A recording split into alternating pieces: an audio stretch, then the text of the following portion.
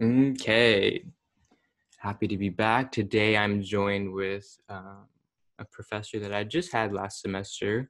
Um, I took her biology class and I enjoyed it. I'm a big biology guy. I love biology and chemistry. I've always been passionate about that stuff, so it wasn't hard for me to like your class, but I enjoyed it very much. And I was like, I should totally get her on the podcast to talk shop about biology because like it's so cool. So I'm here with Professor Susan Herrick from the University of Connecticut. You want to give yourself a quick intro? Sure. What would you like to know? I guess just like, I so, don't know, one fun fact. I don't know where you're from. What's your uh, favorite one thing that animal? students don't know about me a lot, one thing that students don't understand a lot of the time is I'm homegrown. Like I did all of my education in Connecticut. So I did my undergrad at Eastern, my master's at Central, and my PhD at UConn. And I've never lived for any length of time outside of Connecticut. How does that make you feel? It makes me feel like a Yankee, right? Yanks don't move. That's what people always say, right? That's old Yankee families. We don't move. Do you ever wish you got out of Connecticut? Yes. Where would you have gone? Were Hmm. you like, did you ever have the chance to like get out? Not really. Like, as far as chances, you mean like an opportunity, someone calling up and saying, "Hey, there's this cool whatever going on over Or just like here." going, or like you could have pursued your PhD other than UConn. You could have gone to Oh, another university or something like that. I think that's yeah. one easy way that people move out of their city is for educational purposes. Right, Like I right. did. Like I'm from Houston, but I was like, oh, I'll go to Connecticut. That's a good reason, right? To doing school. So Sure, sure. That's great. Yeah, I was a very non-traditional student. I never had that opportunity to go away to school at any point. So my my education was always my major parts of my education were after post children.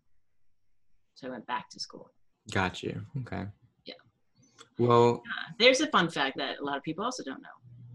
I went off to school as a 18-year-old, feeling perfectly like I was flapping in the wind, right? Because like mhm. most 18-year-olds do when they go off to college. I was living at home and I went up to UConn as a freshman, and I was so stupid. Never seen a syllabus in my life. Okay. However, like I had no idea. I had no idea that there was this thing called a financial aid advisor, Mm-hmm. or that there were academic advisors or any of that sort of thing. I really can't even remember how it all worked back then. But I was working a full-time job, like, back then at like $5.20 an hour and paying for school on my own, which at UConn was something like $900 a semester or something like that. It was crazy. Amazing. Yeah. But of course, at $5 an hour, that was Yeah. pretty tough. But I was working way too much. And, I never ran into a single person who said, maybe you ought to not work full time and try to go to school full time. So, of course, I immediately failed that semester. They gave me a second shot the second semester because they do that with everybody, right? Mm-hmm. Even back then. And of course, just could not swing it. Mm-hmm. So I failed out of college the first time that I tried college, and not a lot of students understand that about me. But also, fun fact, I failed out of college a second time because I was still working trying to be independent as a teenager, and did not want to give up on school. So then I went to Eastern, and didn't change anything at all except that I went to Eastern. I don't know, Mm-hmm. maybe I was thinking the commute would save me some time and I'd be able Yeah. to do better. I don't know. But I had never, ever struggled with school in my life. And that was shocking for me. It was really shocking for me. But I never really walked away from it. I always took classes part-time. I was always dabbling, if you will, in school here and there for many years, even after I started a career in banking and started a family. And then one day I said, time to go back. Yeah. But I knew Well, what I wanted.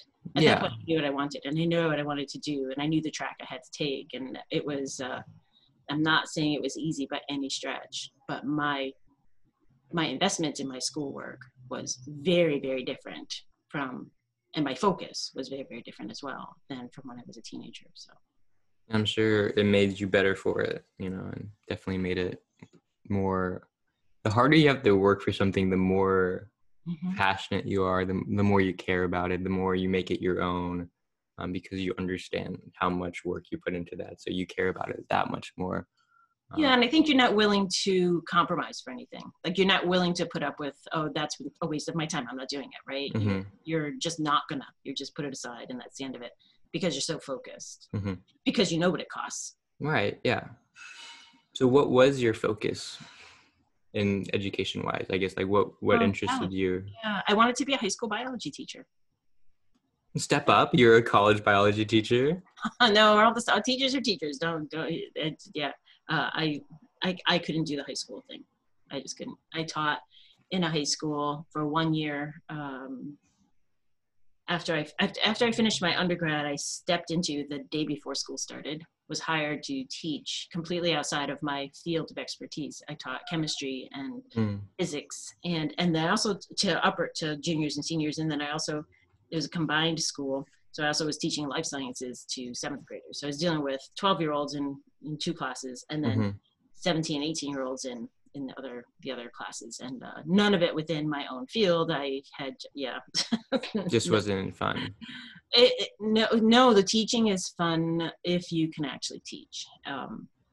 I was very unprepared for classroom management, Mm, very disappointed. I'd come home at night and just be like, I got like 3 minutes of teaching, and like they actually learned one thing today, mm, and they'll forget it by tomorrow, kind of thing. I got very disheartened by the whole process and absolutely hated it. And it wasn't because of the kids. It really was not because of the students. It was because I wasn't prepared for what I was supposed to be doing. It's a different, being a high school teacher, being a grammar school teacher, being a college teacher. We're all teachers. It's just a different beast, right? It's a different kind of teaching. So yeah, it was eye-opening. Eye-opening to have gone to school for 7 years part-time, raising 3 toddlers and running a household and trying to work a couple part-time jobs on the side. And then after 7 years figuring out, maybe you ought to rethink your path a mm. little bit here, because that kind of sucked. I felt really terrible. I still see some of the students from back then here and there, and they're they're great, but yeah, not for So me. so the goal was always to teach. Always. Yeah. Yeah. I Okay. had started on one of my part-time jobs. I'm involved, as you know, in the fire service. And back in the late 80s, I had an early, late 80s, I had taken a lot of classwork to be a firefighter and to be a fire service instructor. And I rose up the ranks in that sort of stuff, teaching at the fire school, teaching hundreds and hundreds of people from around New England. And I realized how much I really enjoyed the process of bringing material to somebody and helping them learn a job that I loved. Of course, I love firefighting. I'm much more a firefighter than an EMT, even though EMT kind of takes up most of our time Mhm. nowadays. People are good at not having fires in their houses, Yes. is great. But, you know, yeah, I really enjoyed the process of seeing these young people, and in the early days, a lot of older people as well, because we didn't have a lot of formal training back then, particularly in not just in the paid departments, but in the volunteer departments as well. So it was kind of fun to just sort of, as a team, kind of get through these formal stuff, these formal information bits and pieces, but also the physical aspects of learning how to best do this or how to best do that without getting yourself hurt or injured or in some way by equipment or by what you're doing, or just by not paying attention. Or I don't know. I very much see the value in knowing a lot about building construction and fire behavior Hmm. to be a safe firefighter. Really, at the end of the day, knowing building construction and fire behavior really goes 95% of the way to keeping you safe. And understanding that is kind of important. So it's kind of my thing. But yeah, I knew I loved the teaching, and I knew I loved science. And and the funny thing is, back when I was in high school, in the early 80s, they didn't really. My counselor, my academic counselor, school, what do you call them? I guess counselors, right? Guidance counselors. For yeah, That's the word. guidance, Yeah. yeah, just a counselor, some kind of Yeah, counselor. guidance counselors. Yeah, she was somebody on the edge of retirement and had been brought up in the era, of the 30s and 40s and 50s, and women went off and ran offices, right? You were an office manager, or you were Hmm. somebody's secretary, something like that. And so that's where she directed me. When I went to UConn, I went into the School of Business as an 18-year-old. But had she looked at a single thing that I had done in high school, she would have easily seen that I was a scientist. I didn't even know I was, but it clearly, if you look back at anything I did in high school, it was all science related. Even my social studies work. It's like we had an assignment, and I point this out to my kids every once in a while. It's like, yeah, you know, even social studies can be about science, because I did a project. We had to do these projects, and I did a project on the lost colony of Jamestown, like the island where all the people died, you know. Roanoke. Roanoke, yeah, there you go. And they called it the lost colony, and it's like, was it disease? Was it food resources? Were they eating each other? What happened? You know, it's like I had all this bio stuff floating around my head all the time, and I didn't know what I didn't know, you know, like I didn't know questions that I needed to ask to get myself to where I should have been. If anybody had said, hey, you should go into biology back then, my life probably would have been a bit different, but I wouldn't be here today, and I wouldn't appreciate the process the way that I do. For sure, for sure. So, like, yeah, you talk about you were scientists, you were definitely interested in the sciences, the biologies. Did you ever question, like, oh, maybe I want to go more research, or maybe I want to go more the medicine side of it rather than teaching? Yeah, sure. There's a point everybody who does bio academic career where you have to make a decision that way. And I was introduced at Eastern as an undergrad to fieldwork and to behavioral sciences, behavioral ecology overall. And that was just such a perfect fit for me. And it's funny, it took a professor looking at me and saying, well, you are going to take my animal behavior class next semester, right? And I was like, well, I don't know. You know, and he said, well, you are obviously a behavioral ecologist. And I was like, what? He's like, well, obviously, you know, like this, and this. And then it's like being, I don't know, I feel like you're walking around in a black room and like you're, you know, bumping against all the walls, and finally a door opens up and it's like, oh, that's where I'm supposed to be, right? Yeah. And, so that was the start of it. And so I did some field work and learned a bunch of stuff about birds and bird behavior and all the cool, crazy, evil things they do to each other. And it floats my boat, and that's where I stayed. So now I work in herpetology, but I ask similar questions about how one species does things to other species, not individuals, species, like two species living side by side. How did they figure out their groove, right? Like how do they both survive when one eats the other one? But they live next to each other. How does that work? Like how do they figure it out? That kind of stuff is just fascinating for me. So are you currently doing research, or have you done research in the past through the university or anything like that? Oh, sure. That's how I have a PhD and a master's degree. You do research to get that. So yeah, absolutely. My PhD work was in frogs. My master's degree, I did my work in ornithology still because I was coming out of my undergrad years. And then I figured out that doing field work on your own with birds out in, you know, field work is outside, right? Trying to find birds when you can only hear out of one ear is not very successful work. So not a good thing. Although I still very much enjoy birds, I've walked away from a lot of that. And I found out that, you know, hey, there's other animals out there that also are interacting with each other in many ways, similarly to how the birds are, the particular things that birds were doing that I was interested in. And turns out frogs are doing some pretty cool things too. And they stay put for the most part. At the very least, they're not over my head, right? They're either in front of me or behind me or to my left and to the right, but they're down on the ground, right? Or somewhat slightly up a tree. But they're not flying around highly mobile where I could lose them and not be able to follow them. So it was much more satisfying for me with a handicap to be able to work in that field instead of birds. Okay, so yeah, I'd love to hear more about the frogs and like what they were doing, or like what research were you doing with them? Oh, so when you're a biologist and you're doing field work, or I'm not field work, but any sort of research work, your goal is to answer a small question, right? A question that we don't know the answer to. Sometimes that question ends up being a really large question and very complicated with multiple sub-questions fitted in there. And that's what a PhD ends up working out to be, where you start following a track and of a question.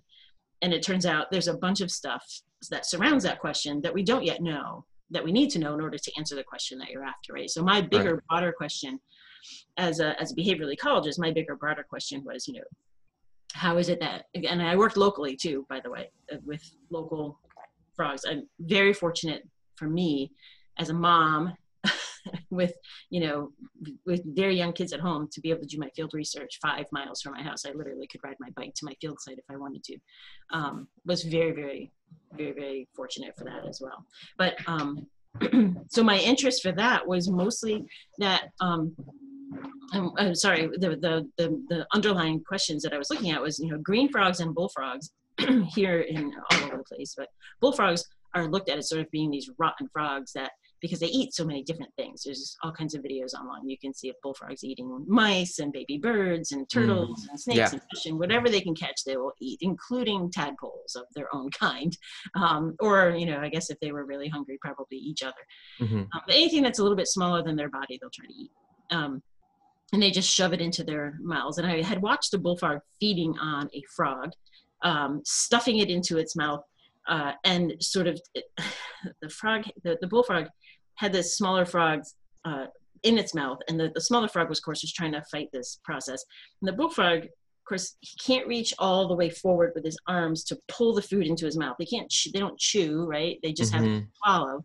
And unlike a snake, they don't have a jaw that can sort of help them draw the food in. They just can hold on to their food and they swallow it. Mm-hmm. So I watched this bullfrog with another frog sticking backwards out of its mouth, ram the food against the side of the pond to try to pull it farther into its own mouth. And I thought, now that's interesting. Yes. And so that led to a whole lot of questions about feeding behavior and feeding ecology, and how they're impacting these populations of green frogs that are about a third the size of a bullfrog, that live right there with them. So during breeding season in the sort of late spring, early summer, around here at least, bullfrogs and green frogs are both sitting side by side in ponds that are they both breed in the same kind of ponds, generally speaking, at about the same time of the year, and they both breed doing it the same way. The males come into their sites early, set up shop on a territory that they think is that they're big and bad enough to hold, right? They have to defend that territory, and they sit there all summer long defending that space from other intruding frogs of the same species, either one of them, and fight them off. And but so in order to get females to come and breed with them, a male who has a territory calls. And in bullfrogs, it's a very loud, rumbling, long, drawn out. Sometimes people say it sounds like someone with a deep voice saying jug a rum, right? So there's this long, time-wise, and loud, so noise-wise, very big call, in other words, in a simplistic term. Whereas a green frog is also attracting females by calling and holding a territory, just like the bullfrog. He might be sitting right next to the territory of a bullfrog, but he's this, 1/3 the size of a bullfrog, which, you need 2 hands to hold on to. And a little green frog is about 1/3 the size. And his little voice and his call are both very little. So we have a bullfrog with a big voice and a big call, and a little green frog with a little voice and short little call. And they just literally just, clunk, clunk, clunk, clunk, little tiny calls. So I thought, okay, my advisor gave me the best advice ever, and I say this to a lot of students. You're interested in what's going on out there? Sit and watch. Literally, clear your calendar, shut off your phone, sit and watch. Use your binoculars. Use the binoculars. Right? Sit in a chair, sit at the side. My advisor told me, go down to the pond, take a week, go every night, sit by the side of the pond, just watch what's going on. Think about what you're seeing. And you literally, it's I don't want to say it's this existential experience or whatever, but you start to understand by watching and by looking at what's going on, you start to understand that it's much more complex than what you think. And that complexity brings a lot of questions. And so, so my mind started filling up with all these questions, and I figured out, my question was, how is it that green frogs are clearly breeding perfectly well in these ponds next to a dude who not only can outcall him and drown his voice out, but a guy who's also very happy to eat the little green frog who's sitting next to him? How do green frogs manage to do this successful breeding next to a competitor who's also a predator? right? So there's two things. They're competing for space, they're competing for silence, and they also will eat a green frog. So I was kind of like, how is that? Why are they here? You know, Yeah. go somewhere else, little green frog. You know, you just want to tell them fly right home. But they're clearly doing it very successfully. So my questions were, how did they do it? And they do a lot of different. It turns out that when bullfrogs are in the pond that they're breeding in, green frogs make some behavioral changes that minimize their exposure to bullfrogs and to the potential of being eaten. They move a little closer to shore in somewhat shallower water, and they tend to put their territories behind what we call emergent vegetation, right? Those reeds and things that grow up out of the water. They go behind those things instead of in front of them. When bullfrogs are not in the pond, they basically will use any space that they can. I'm going to mute you for a second. Just get the dogs out of here. Hang on a second. You good?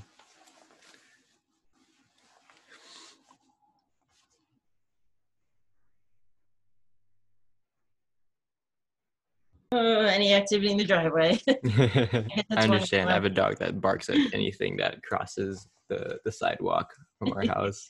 A leaf, blade of grass, some air. So it turns out they behaviorally, they change their position in the water and how they use the pond itself. So they use the pond differently when there's a competitor predator in the water in the summertime. That wasn't there before. So I had several ponds. I had my one main pond where they were interacting, both species were actively breeding. And then I had several ponds where there were no bullfrogs and several ponds where they were mixed. And in the no bullfrog ponds, green frogs use the whole pond, like all the way out into the center, wide open, super deep water. And then in the ponds where there's bullfrogs, you never see green frogs anywhere but up against the shore. And their territories, which I measured, their territories were in and mapped, were in very different kinds of habitat and different structured territories when there's bullfrogs. But the coolest thing was that, okay, that's great, you can avoid the bullfrogs. How do the females hear you if you're getting overrun and drowned out by a bullfrog all the time? I mean, bullfrogs call incessantly. On a very busy bullfrog pond, you almost get a headache, you almost get disoriented, right? Because they're like calling so heavily. And turns out green frogs figure out the calling behavior of their neighboring bullfrogs so well enough to be ready in a split second for a tiny gap of silence, and they will stick their calls in there. It's the funniest. It is literally the funniest thing ever. You just sit there listening to them and you can figure, and I figured it out before I actually tested for it. It's like, no, they can't. Really? No, they can't be doing that. And then the findings are actually even more interesting. 1/100th of a second of silence, and a green frog will stick their call in there. And that's cool enough when you think about that. They learn the calling behavior of another species who's their neighbor and predator. But when you start thinking about the complexity of what it takes to make a call, it's a whole cascade of neural steps that have to happen, right? They have to have air in their vocal sacs, in their buccal cavity. They have to be able to be ready to give a call. Their muscles have to be tensed enough because they're not making the call from their throat pouches, right? They're making the call from their lungs and their rib cage pressing down, and and it just it's insane. It's insane, but they do it. I just think it's the coolest thing. I have a couple of colleagues who work in the hearing bits and pieces and how the brain works and how brain processes sound and all that. And we've talked about this before. It's way beyond anything that I want to look at. But it's just really cool to me to think about how different species learn about other species. Right? These green frogs have learned about bullfrogs, and they've been, from an evolutionary perspective, here in New England, only with bullfrogs for maybe 12,000 years of evolutionary time. And these guys can sit right next to them in a pond, not get eaten, and find a way to get their call out so the chicks can hear him, right? Around the noise of this giant bullfrog sitting next to them who's drowning out everything. So silence is something that they compete for, and these guys do it really in spades. It's amazing how they do it. It really is. It's super cool. And I have thousands of hours of recordings if you'd like to listen to some of those at some point. I would honestly not be opposed to that. Just like maybe not, no, maybe not just this. a snippet, I'd take a little little soundbite, but yeah, I would Yeah. definitely, like, you can hear the difference between the bullfrogs and the green frogs, right? And Crawling. Yep. that would Yep. be cool to listen to. Yeah, for sure. Yeah, yeah, But yeah. it is cool. It's fun. It's fun stuff. But and the thing is, it's just if you start thinking about how all that must work, the complexity of it all just is mind-boggling, you know. But as a PhD student, it was my job to figure out what the parts and pieces were that we needed to know to be able to ask the overarching question is, how do green frogs do this? Mhm. How do they survive and clearly breed successfully next to a super competitor who's also a super predator, and they managed to make it work. And so I figured out some of the pieces to those puzzles, and along the way learned a lot about finagling my way around problems like how to set up a recording system to record 24 hours a day and not have it run out of storage space or run out of battery, but yet it had to be mobile because I needed to move it around the edge of the pond, which was a pretty big pond, but I had to move it around the edges of the pond every night to get to a different, so that I could get a full pond recording set up. Like, so there's no bias in like, oh, I'm just Mhm. constantly sitting right here because they're stationary. I needed the recording system to be mobile, right? I Mhm. needed to not record the same two frogs all the time. I wanted the whole pond environment. So yeah. And then you have to learn about the statistics and the hours and hours of data crunching and just how to extract the data out of what you've got and get it recorded properly in your and organized properly so that you can run, you know, something like R or, you know, systat or whatever to just get answers out of your data. It's a whole huge learning process to be a PhD student, and I learned a lot about myself and a lot about the other side of science, not just the, oh, that's cool, but all the other stuff that goes with that, you know. Yeah. There's I, always the, you know, it's like teaching online. I was telling the TAs this last semester. It's like teaching online. The not fun parts of teaching versus the fun parts of teaching. And in an online environment, many, many, many more hours spent doing the not fun parts of teaching instead of yes. the fun parts, you know. And they all Yes. were like, they all understood exactly what I was saying. But I think lots of people are finding that out. For sure. Well, yeah, I think that, yeah, I love hearing about like people's research because like I don't know, I used to be better about this. I used to spend more time just like reading research papers. Uh-huh. I haven't been that good on it lately, What but I sorts always of it started out the first research papers that I was starting to get interested in was like sociology papers, and then it kind of shifted to more psychology papers, and then they kind of shifted to more biology papers, which is like what I'm interested in right mm-hmm. now. But like it started out because I don't know, it's like really cool to, like as you said, like there's this overarching question, and then like I would like just read some of just like the intros, and the background of these like research papers and research papers, and then it would like if it like caught my attention, I'd be like, all right, let me like read this whole paper and then like see how they did it. Um, and I was fascinated by like all these like just the amount of thought that you have to go through to like look at it from every angle to make sure you're not like missing anything, because I'd like go through these research papers and be like, oh yeah, I didn't even think about it to look at it from that angle, but like you have to look at it from that angle or like you could miss something. uh, So it's just like, and then whenever you are like thinking about all the angles that you do have to look at it from, then like those bring up even more questions, you know, okay, oh, I have to do this and this now to like prove that. So it's like, it's really cool. I love like reading research papers. And I know like not a lot of people do, but I find them super interesting, and like especially when they are like found to like be conclusive. But yeah, I need to start doing that more often. well, see, almost none of them are conclusive, right? That's the point. Right? You always got to leave the door open for the next person that's gonna That's true. go And ahead. they always at the end they're like, oh, like we could, whoever is gonna like pick up, like you could like research this and this question. So I think that's really cool too, how like just the community aspect of science of like, hey, like, okay, we researched like this part of the question, but like we still didn't get to do this and this. Like, could someone else do it? You know, like pick off Yeah, or yourself. where, yeah, for sure. Yeah. So are you currently doing research? Sure, I've got 5 projects sitting right over there behind me, waiting my attention. I have just over break crammed in 15 or 16 um, papers that I normally am reading 3 or 4, at least sometimes 5 papers a week. I try to read a paper a day just to keep up with the literature. And now it's really sad because I'm not, and I haven't been because of the stuff with online teaching. But yeah, that corner right over there is it's all my stuff I'm sitting working on. I have 5 different projects. A couple of them are collaborations, and one of them is just poking around in my data set. Like I said, I have 3,000 hours of 24 hours round the clock recordings on my ponds, and about 830,000 data points. So yeah, but it sits there because I have a full-time job that's very busy. They sit there. I do a little bit, and then I put it aside. Then I do a little bit. As a professor in residence, my job is my main job is to teach, not to do research. I am not what they call a tenure track professor. Tenure track professors, in EEB at least, tenure track professors are research professors who teach.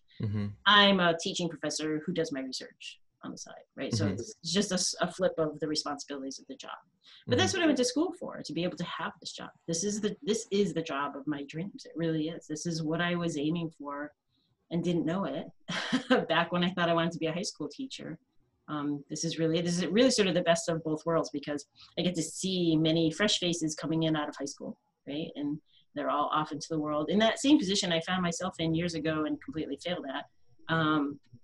But yet I still am surrounded by colleagues who inspire me, keep me interested in my research, and the students who come back into my upper level courses and they inspire me. And it's like this big web of intrigue all of the time of things that are just interesting, right? Like, what are you learning about? What did you think about this? And why are you in this class? And they give you these explanations that just are like, wow, that's so cool. Like, I'm glad you're here. Thanks for coming to class.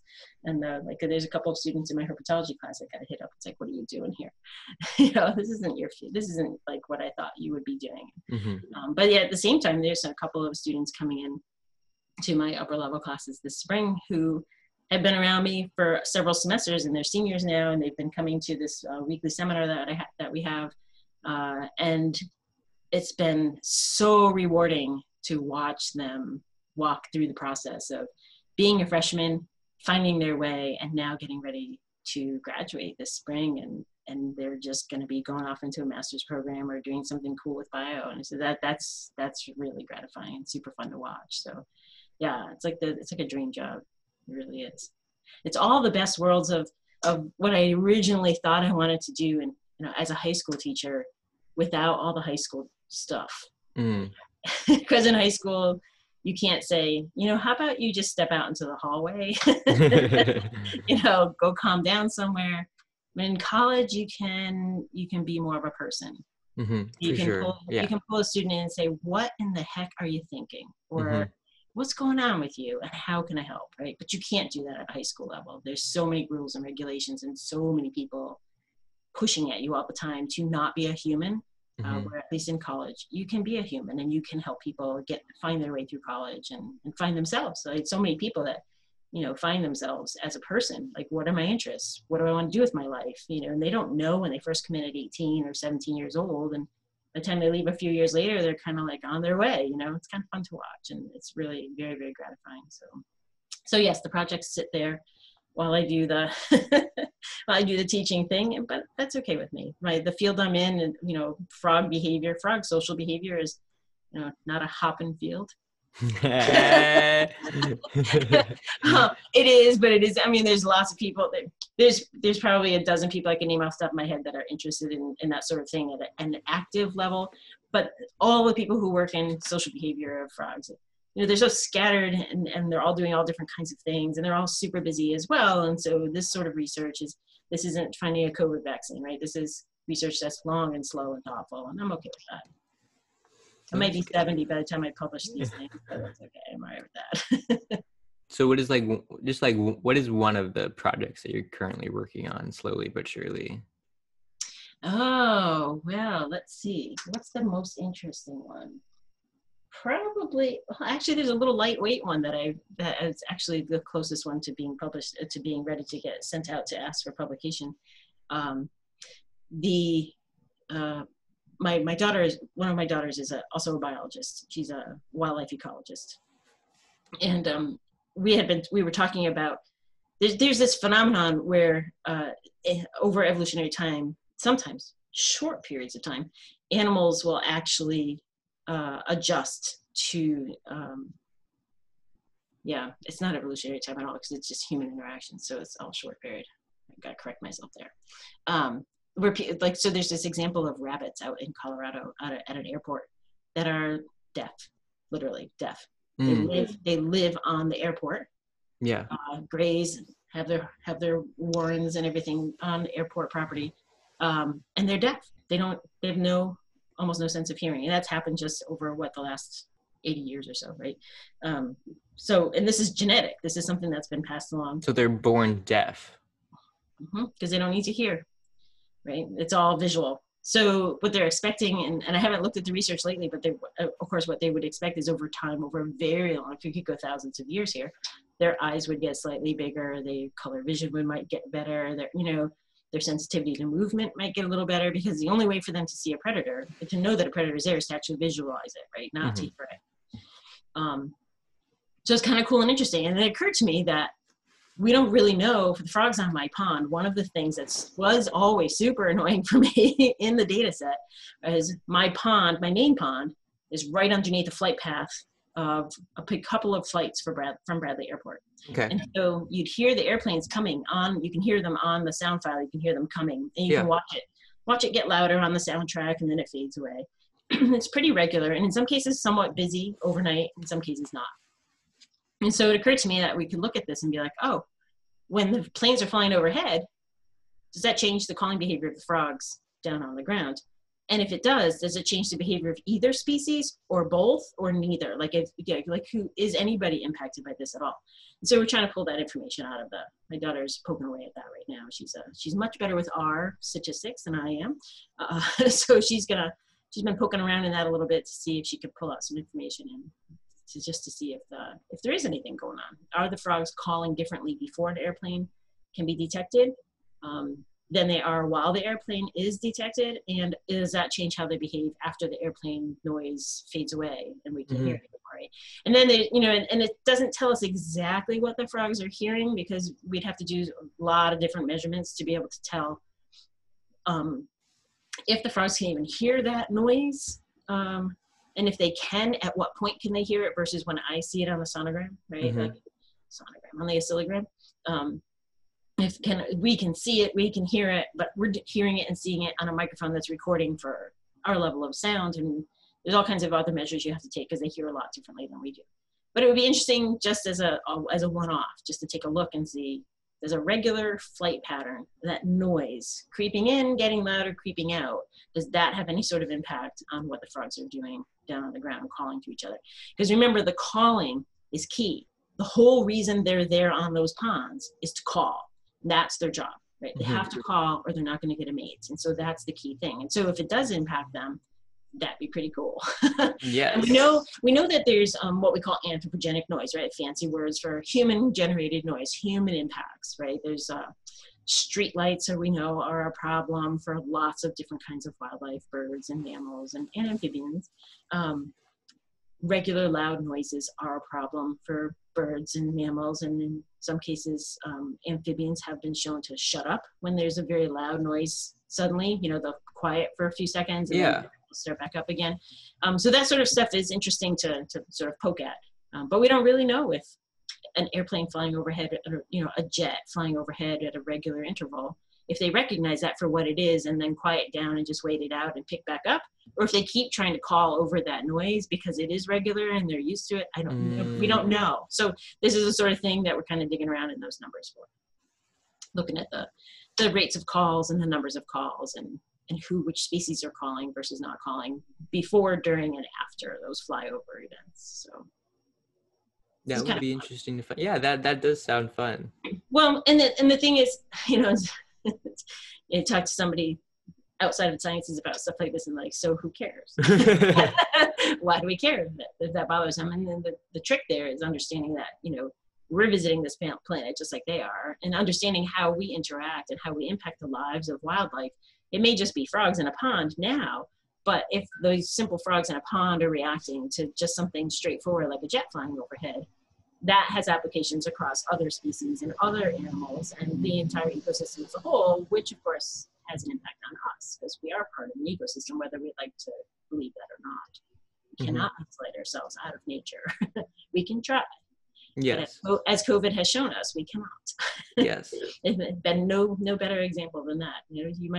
I get students who say this all the time. One of the exercises I do in bio, which you guys did not get to do because we're unfortunate, not in person, is we have this thought exercise on mammals, and find a mammal, find them doing something, describe their behavior, and then tell me who their predator is, and tell me one of their prey items, and tell me, a couple of, it's the whole community ecology thing that whole unit there that we do at the end of the semester. And students usually have a lot of fun with it, but I cannot tell you how many times they show me a human, and then they say this human was doing this, trying to pick up a girl on the corner of the street. Here's my friend Bob, he's trying to pick up this girl again. He knows she walks by here every day at this time, so he waits, just to try to be cool while she's walking by. But we have, and then I say, list a prey, and they'll say chicken, right? And then predator, we have no natural predators. It's like, time to recycle back through bio again, guys. But we have lots of predators and parasites. So yeah, it's kind of fun when you sort of start to think about those kinds of layers of how humans do interact with nature, even as isolated as we are in our clean, tidy homes, warm all summer long, warm all winter long, or cool in the summer as you suffer down in Houston. You still are part of an ecosystem, and it's just that you're a few steps removed, right? So how you heat and cool your home, what you eat, what you wear, how you outfit your house, all of those things have reaches beyond your actual use of those items, right? And that has another reach, and all of that has an impact on the greater ecosystem of the world as a whole. So remembering that we're part of this is kind of key. So that's part of why I do those exercises, though, is to sort of get people thinking about that kind of stuff. But so when you do science like that, as you learned from Frank when you're chatting with him, it's like we're just solving little pieces of a big giant puzzle. Yes. A puzzle the size of the world, right? And there's a tiny little jigsaw puzzle pieces that in my PhD work I've put into place, and someone else is putting in something over there and something over there, and eventually we'll have it. I hope never, because it's super cool, and to run out of questions would be terribly sad. Yes, agreed. but that's the fun of it, right? Where does that puzzle piece fit, and how can I fit it? And what does it end up looking like when I'm done with my work? What exactly did I find, and where did it actually go? So it's that's the fun part about science. Yeah, I think it's also great to just like talk to people about science, because like I would have never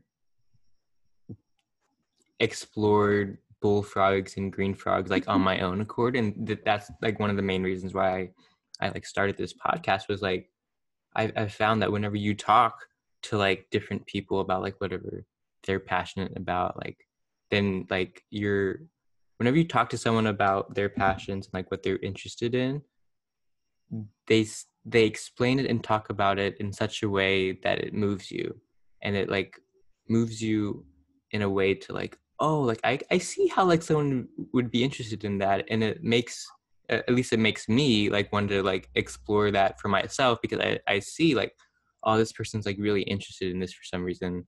Let me explore it for myself, because like there's got to be something cool about it.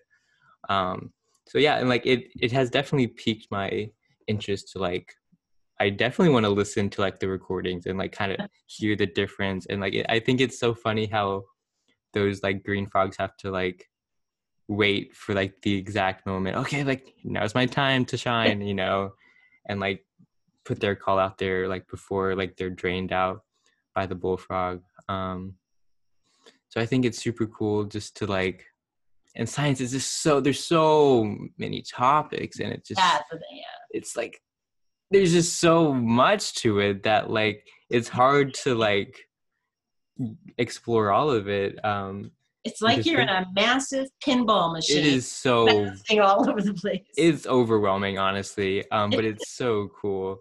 It is. And the thing is, the farther you get down your track and a little more specialized in your track, especially if you go into the sciences, is you just get sucked in farther and farther, and it seems like you're in a black hole, like you're just getting drawn in so quickly down to that point, right? Because it's just like, you know, I don't know, it all starts to be kind of overwhelming, and so that you start sort of dismissing these other farther topics, and you find yourself, you sit and finally one day you're thinking, wow, I've really specialized in something, haven't I? Right? Yeah, well, like even just like this one topic of the bullfrogs and green frogs, like I've always been more on the cell biology side rather than like the behavioral. So like in my head, I'm like, what's happening like on like a cell level, like with these like different behaviors, and like that's how where kind of my mind goes. Like, yes, I hear like the behavior is like doing this and this, like, but what is happening inside like the neurons and the cells to make this happen, you know? And it's just like, yes, the behavioral is complex, and then like even just like the insides, the biology, the cells that go into making that behavior happen, the body parts, the like that is also a whole another complex thing that you have to explore to like, yeah, how are they able to like hear, you know, the Yep. sounds, the bullfrogs, the jets overhead.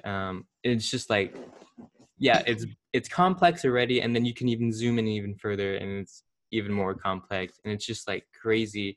And I always find myself in this situation whenever I'm like studying biology or just like reading research. I'm like, every single time for some reason, I'm like, oh my goodness, like it's just, this world is just so incredibly complex, just like our bodies. It's like, how does Yep. everything fall into place and work together for us to even live? How are we able to maintain homeostasis? How are we able to do And this it's thing so that we expensive. call life, you Yeah, know? and life in general is so expensive and so complicated and so inefficient. Just think about an endothermic body.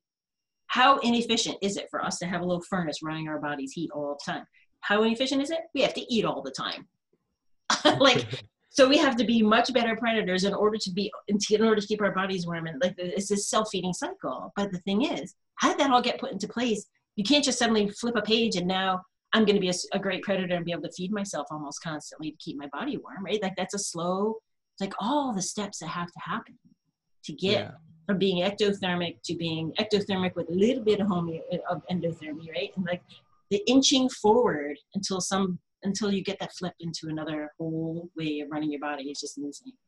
But the cool thing about science overall is like, just for example, me with my frogs, people are like, who cares, right? But frogs, my kids used Frogs to, are cool. my I've kids, always been a fan of frogs. my kids, my kids' teachers would ask, so what is it your mom does? Because oh, my mom's a scientist, in science class or whatever. And what does your mom do? She studies frog Who looks sex. at Because in middle school, right? And by that yeah. point, they understood what I was doing. They were helping me in my field site. By that point, they're like, oh, she studies frog sex. And of course, everybody giggles, and they're the hero of the class for making the teacher get embarrassed because they said the word sex out loud and that sort of thing. But the thing is, though, my frogs are doing stuff that all other species are doing as well. Birds have interference vocally, and as far as predation are concerned, insects do this, all kinds of other frog species do it, there's all kinds of animals that interact vocally as well as physically, as competitors and predators and everything. And so my study system is really, at the end of the day, meaningless, right? It's the questions that are of interest, right? How does this species and this species manage to, Mhm. right, without and survive? And so that's a greater community question, right? How does that community set up and look the way that community does? It does it because organisms are interacting with other species, right? Different species are interacting. That's what a community is. How does that all work, right? That's, at the end of the day, that's the baseline of my questions. I'm just using a specific study system that's Right. easy to study, but I could take those same exact questions and apply them to any other group that I wanted to, right? You Yeah. can do it with humans. I could take those questions and do it with humans. Walk into any singles bar, any bar, anywhere near a college campus. You can ask almost every question I ask about my frogs, you could apply it to humans in a bar, right? Yeah. And I Like you were saying earlier about For your sure. travel. For sure. And I think like if there was one thing that I took away from your class was that there's always trade-offs. There's always give and Yes. take. There's always like something you have to give up for something else. Is like, That's oh, if you like, perfect. if you, yeah, as you said, like if you like, if you're ectothermic, then That's this and this. awesome.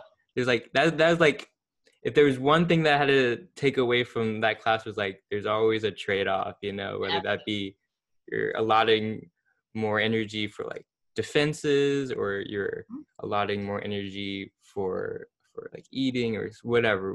There's Sure. always a trade-off. And like once I realized that, even just like on my trip that I just took, like I was Hmm. like, oh, there's always a trade. Do we like go here? Or do we go here? You know, there's a trade-off. There's like, How you're much always fuel do we giving up. have? How much time do we have? Am Yes. I not going to kill my passenger? And between now and then, yeah, it's all. When do we have to stop to do laundry? Because that's going to eat up some time and some money. Exactly, So like exactly. there's a trade-off at a cellular level, and then there's a trade-off in just everyday life. I'm like, whoa, what the heck is happening right now? Micro to the macro, all the way out.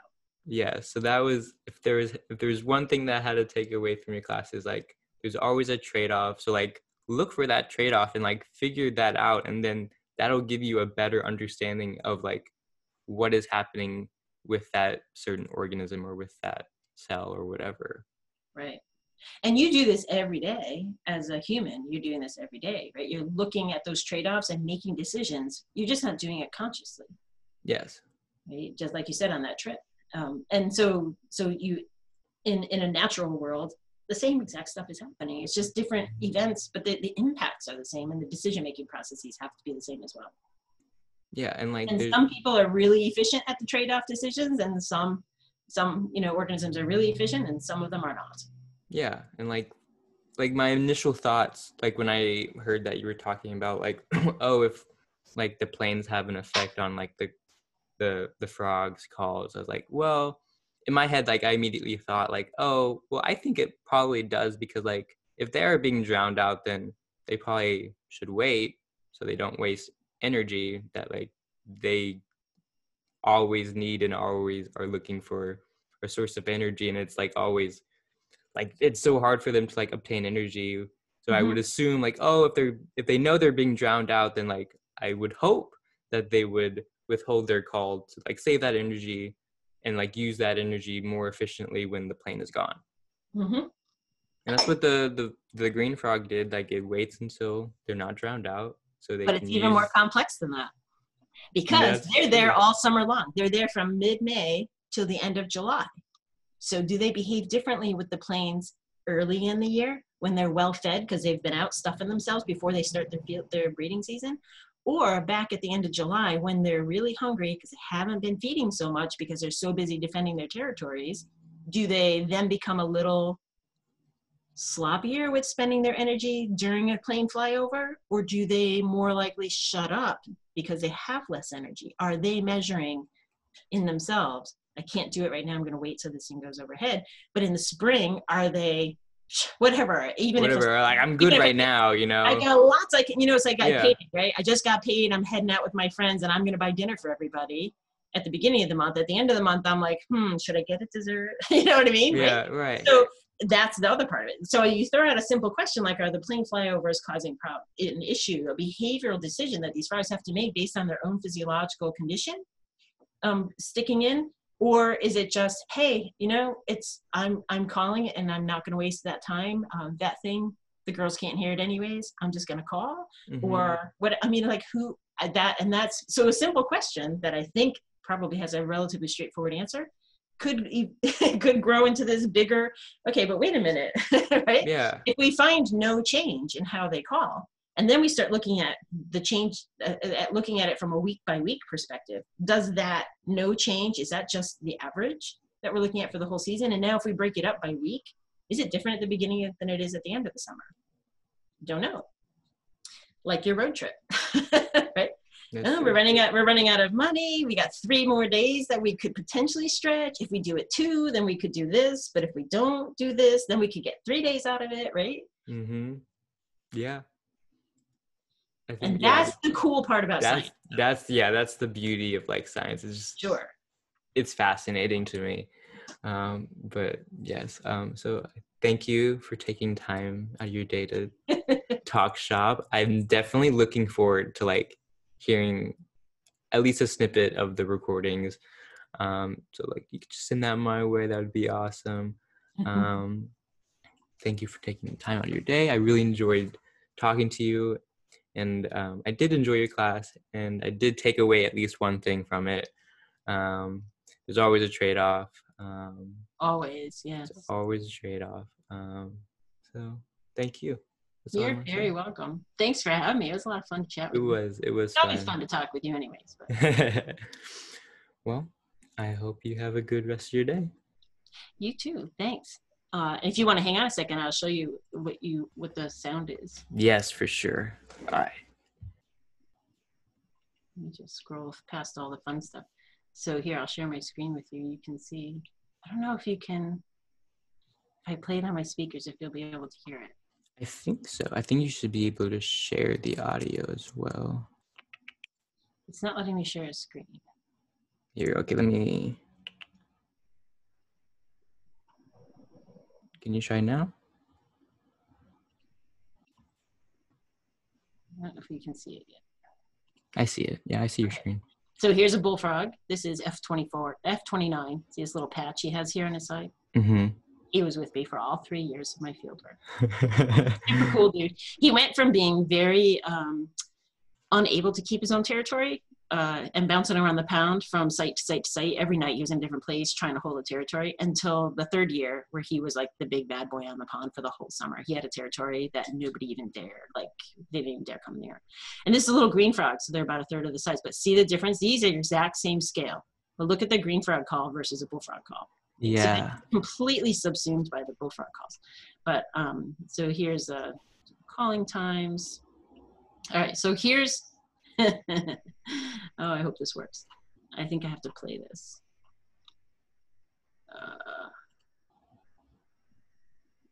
Don't want to use percentage. There we go. So if I play this. Come on. Oh, it's behind the screen here. I don't know how to make it do that. I want it to be on the other monitor. Do you have time for me to be doing this? Yeah. Okay, let me just stop playing for a second. Escape. I don't want it to be automatic. Oh, there it is. Okay, so let me just, I can't drag it over. That's weird. It's playing, but it's playing on the other screen. All right, stop showing. There we go. Okay, now back to automatic. I want to do primary monitor. Yeah, whatever.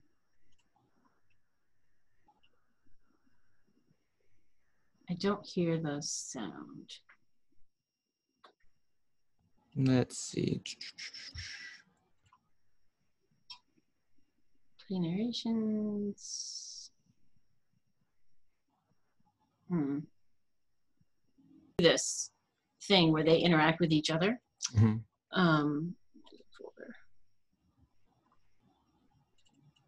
And that's the call that actually goes with this.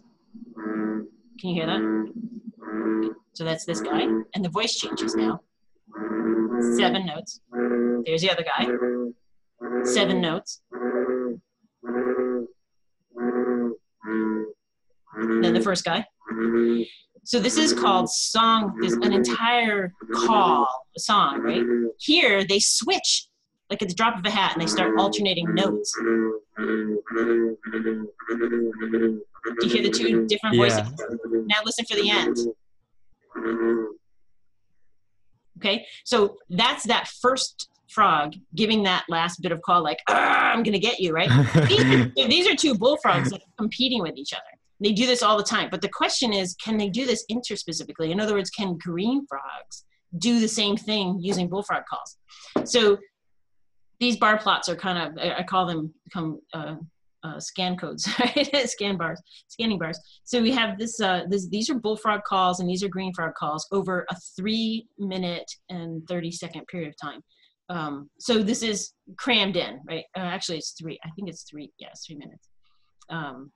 So here's a 5-minute period of time. From 5 minutes to 10 minutes, here's a block of them. And it looks like they're completely overlapping. If each one of those bars is an indication that a call is overlapping, but if you zoom in to like a 2-minute period of time, 5 to 7 minutes, you can see it starting to spread out a little bit. And so by the time you get to where you're in just 30 seconds of time, that's what this looks like here. Oh yeah, so you can, So yeah. so here's bullfrogs calling, and this is done in 1/100th of 1 millisecond at a time. So during these milliseconds, if there's a bullfrog calling, you get to mark. So as you're going through these tiny bits of time, that's why some of them are broader than others, right? So these are both green frogs calling, and these are bullfrogs. But look, there's only one overlap right there out of all of those, and that's just a 30-second period of time, right? Right. I don't know if I can get that to that call. Is not. Well, maybe. Right. So this is not this exact sound file, but you can hear the green frogs, gunk, gunk, gunk. Hear them?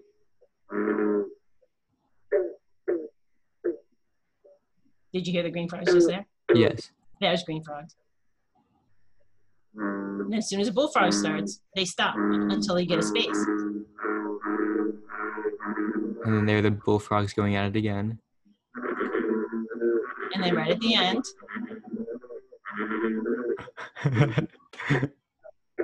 see, it's just a pause. And the green frogs are popping right on it and getting their calls in. So that's what intrigued me, this stuff right here. So what I found was that these guys are incredibly good at avoiding calls. And so what I did is I took a whole set of like a half-hour period of time from 10 different days of very busy calling behavior time, except for one night, which was this June 12th business. And I took the bullfrog call pattern and kept it exactly the same for all of these things. And I repeated this 10,000, 2,500 times. And so then I took the green frog calls for those same bullfrog periods and literally just took them and jumbled them randomly to fall time-wise anywhere on that 30-minute period of time. Mm-hmm. So when you repeat, that's called randomization. So you're randomizing them and you're doing 2,500 iterations of those over time. What happens is you get a probability of, given random calling patterns, if green frogs are calling randomly related to the bullfrog pattern, so keep the bullfrog pattern the same and then throw those green frog calls, the exact same ones you had, throw them on there randomly rather than when they actually happened.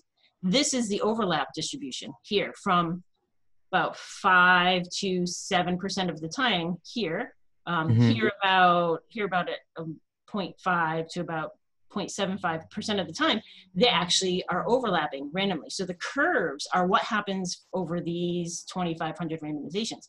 The arrow is where, for this time period on this night, that's the arrow of the actual overlap.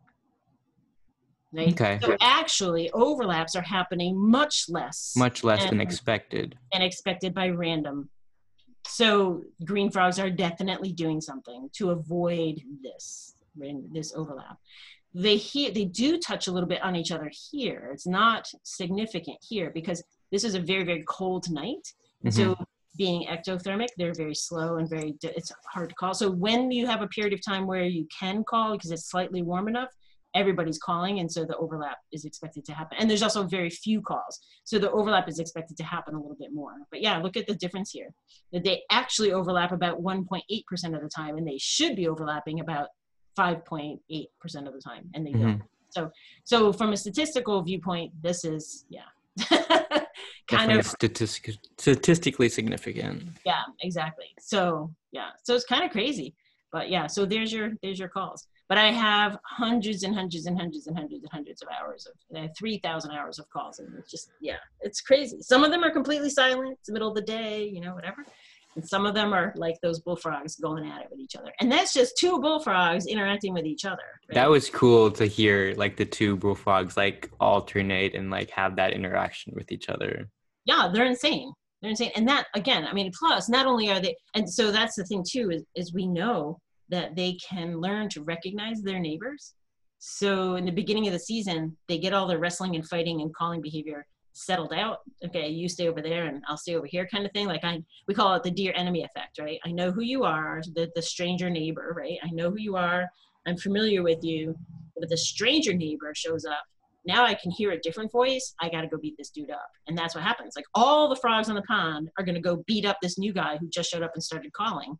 because they don't recognize that voice and they haven't worked out their differences and figured out who's who yet and who gets the prime territory and who gets to settle out around the prime territory, which is super cool. But there's so much going on. It's just insane. Yeah. I get that for hours about it. I can't take your whole morning. No, that was cool to experience. That was not, yeah, especially like you can hear the difference in like the pitch of like the two bullfrogs, and like Yeah. one was higher and then one was lower, and just like them alternating. That was cool. That was cool. Yeah, and while you can always like I can always recognize a bullfrog calling, they are always going to sound slightly different from each other, just because their body size and their condition and their overall body temperature from their microhabitat is going to be a little bit, so they always are, different, slightly different from each other. So it's cool. It's cool stuff. For sure. But birds do this. They recognize each other, so, especially birds that can't see each other. So if you like the shoreline. All those grass beds and all those marshes that you go by, those things are full of birds. And there's a species of birds called clapper rails that we have here around in Connecticut. There's these tiny little, thin as a rail, they call them. They look like a chicken that's been squashed sideways, like they got their wings squeezed in. And so they live in the grass, these grass beds. They hardly ever see each other. Well, so how do they know who's who, right? They have signatures, and their vocal signatures are recognizable by their family members and their friends and their mates and their neighbors. They very rarely actually interact with each other except for breeding and raising chicks and that sort of thing. But they know who's who because of their voice. And that's because they can't see each other. And we see this phenomena across lots and lots of animals, like owls and bats and anybody who's operating at night. How do you know where your mate is or where your offspring are? You recognize their voices, which is so weird to think about because they all sound the same to us, right? Yeah. There's vocal signatures in there that you can tease out, which is super cool in my opinion. That is super cool, for sure. The other cool thing about vocalizations in birds, and it probably is true for frogs as well, but I haven't tested any of this, but in birds we know that they have local dialects. Like the red cardinals, like a northern cardinal that's living in Northern California has a slightly different dialect than northern cardinals that live, say, in Colorado. Right? There's different populations that have language differences, like the difference between us and Canadians, or between here in Connecticut and Rhode Island, where they, like what's a hoagie versus a sub versus a grinder, right? Simple things like that we have in our language, animals have that as well, which is really cool stuff. Yes, I agree. But anyways, it's all science cool stuff. We all agree science is cool, right? Science is cool. Science is definitely cool. So have you taken ornithology yet? I have not. Oh. What are you taking this semester? I'm taking Gen Chem 2, Physics 1, Microcell Biology, Intro to Microcell Biology. Who teaches that? I don't remember who I don't know anybody over I signed up for. Oh, yeah, it's an MCB class. And then I'm doing accounting because I'm a business major. And comparative politics. Yeah, I think. So how are you going to blend your business interests with science? Are you going to be an anthropologist? The goal is med school, but I wanted to have a plan B if that didn't work out. But the goal is definitely like med school for sure. I've always been interested in like biology and like medicine.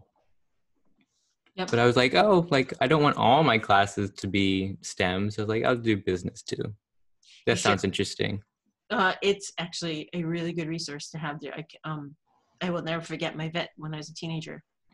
He had just started his vet business, fresh out of vet school, and he had to go back to school to learn how to run a business to keep his vet practice going. So understanding the business aspect of things and the reasons why healthcare makes decisions that they make in some cases, super, super important for a good doctor to understand.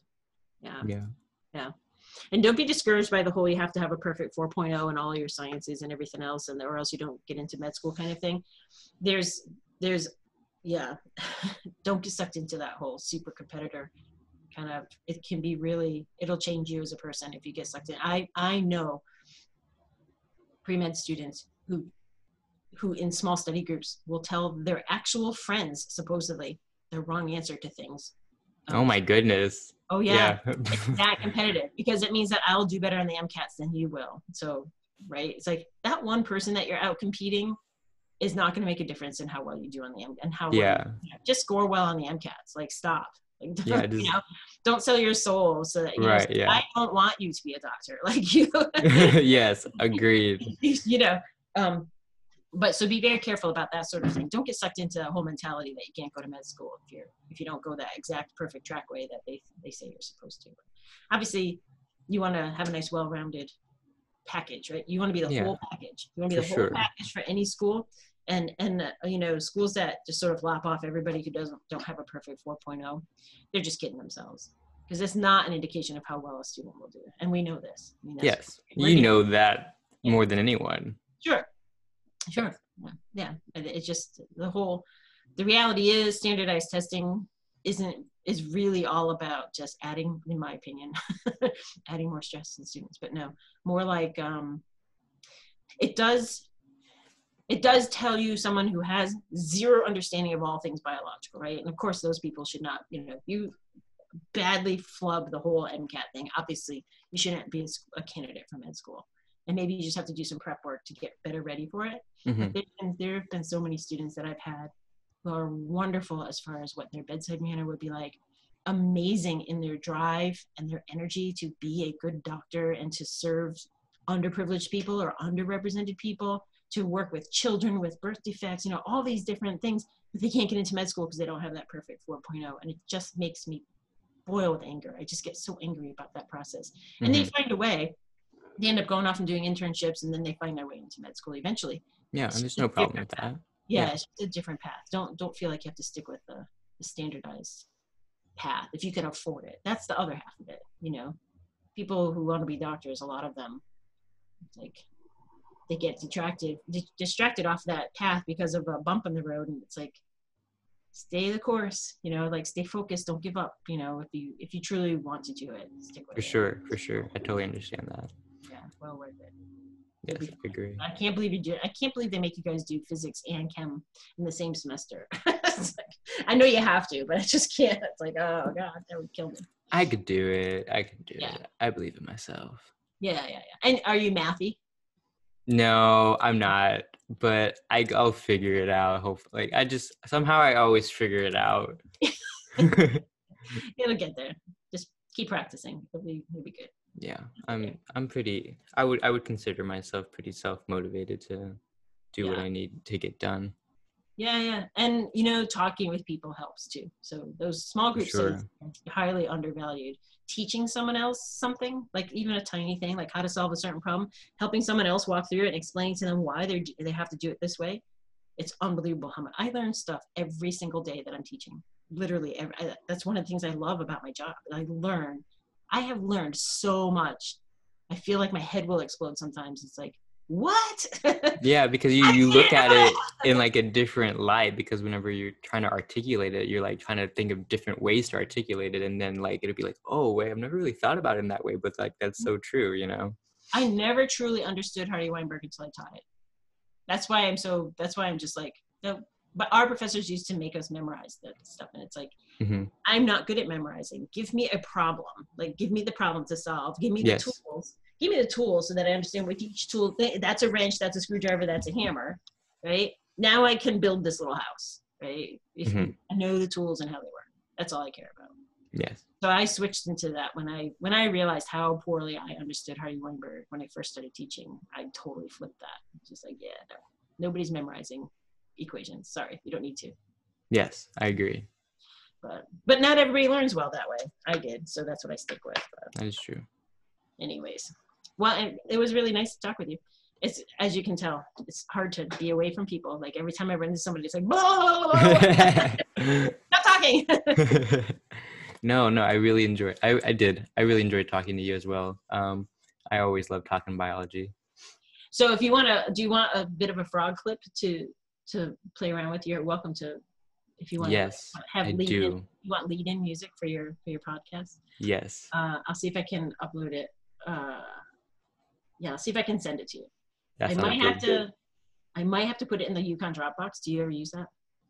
I'm sure I could figure it out if you could just like Yeah. simple instruction that I could follow it. But yeah, I would say I'm tech savvy, so I'm sure it wouldn't be too hard to figure out. Okay. I'll send one to you. Okay. Let me find one that's just a few seconds, like 10 seconds worth of noise. Yes. Yes. All right. All right. Thank you so much. You're welcome. Good luck this semester. Well, yes. Yeah, we'll be in touch. Yes, absolutely. Check in. Awesome. All Well, right. I hope you have a good rest of your day. You too. I know. 1 week. Ah! Yeah. No. I know, right? Not ready, but it'll It'll be all be good. fine. It'll Be be. It's fine. 15. You can do anything for 15 weeks. Come on, That's right? true. That's the That's way I true. always approached every semester. I'd be like, how to juggle the kids with my work, with my school. Like, it's only 15 weeks. I can do it. I can do it. I can do it. All right. I'll send that to you as soon as I get back to my desk after lunch, and then we'll figure that out. Awesome. Sounds All right. great. All right. Thank you so Talk to you much. again. Bye. Bye.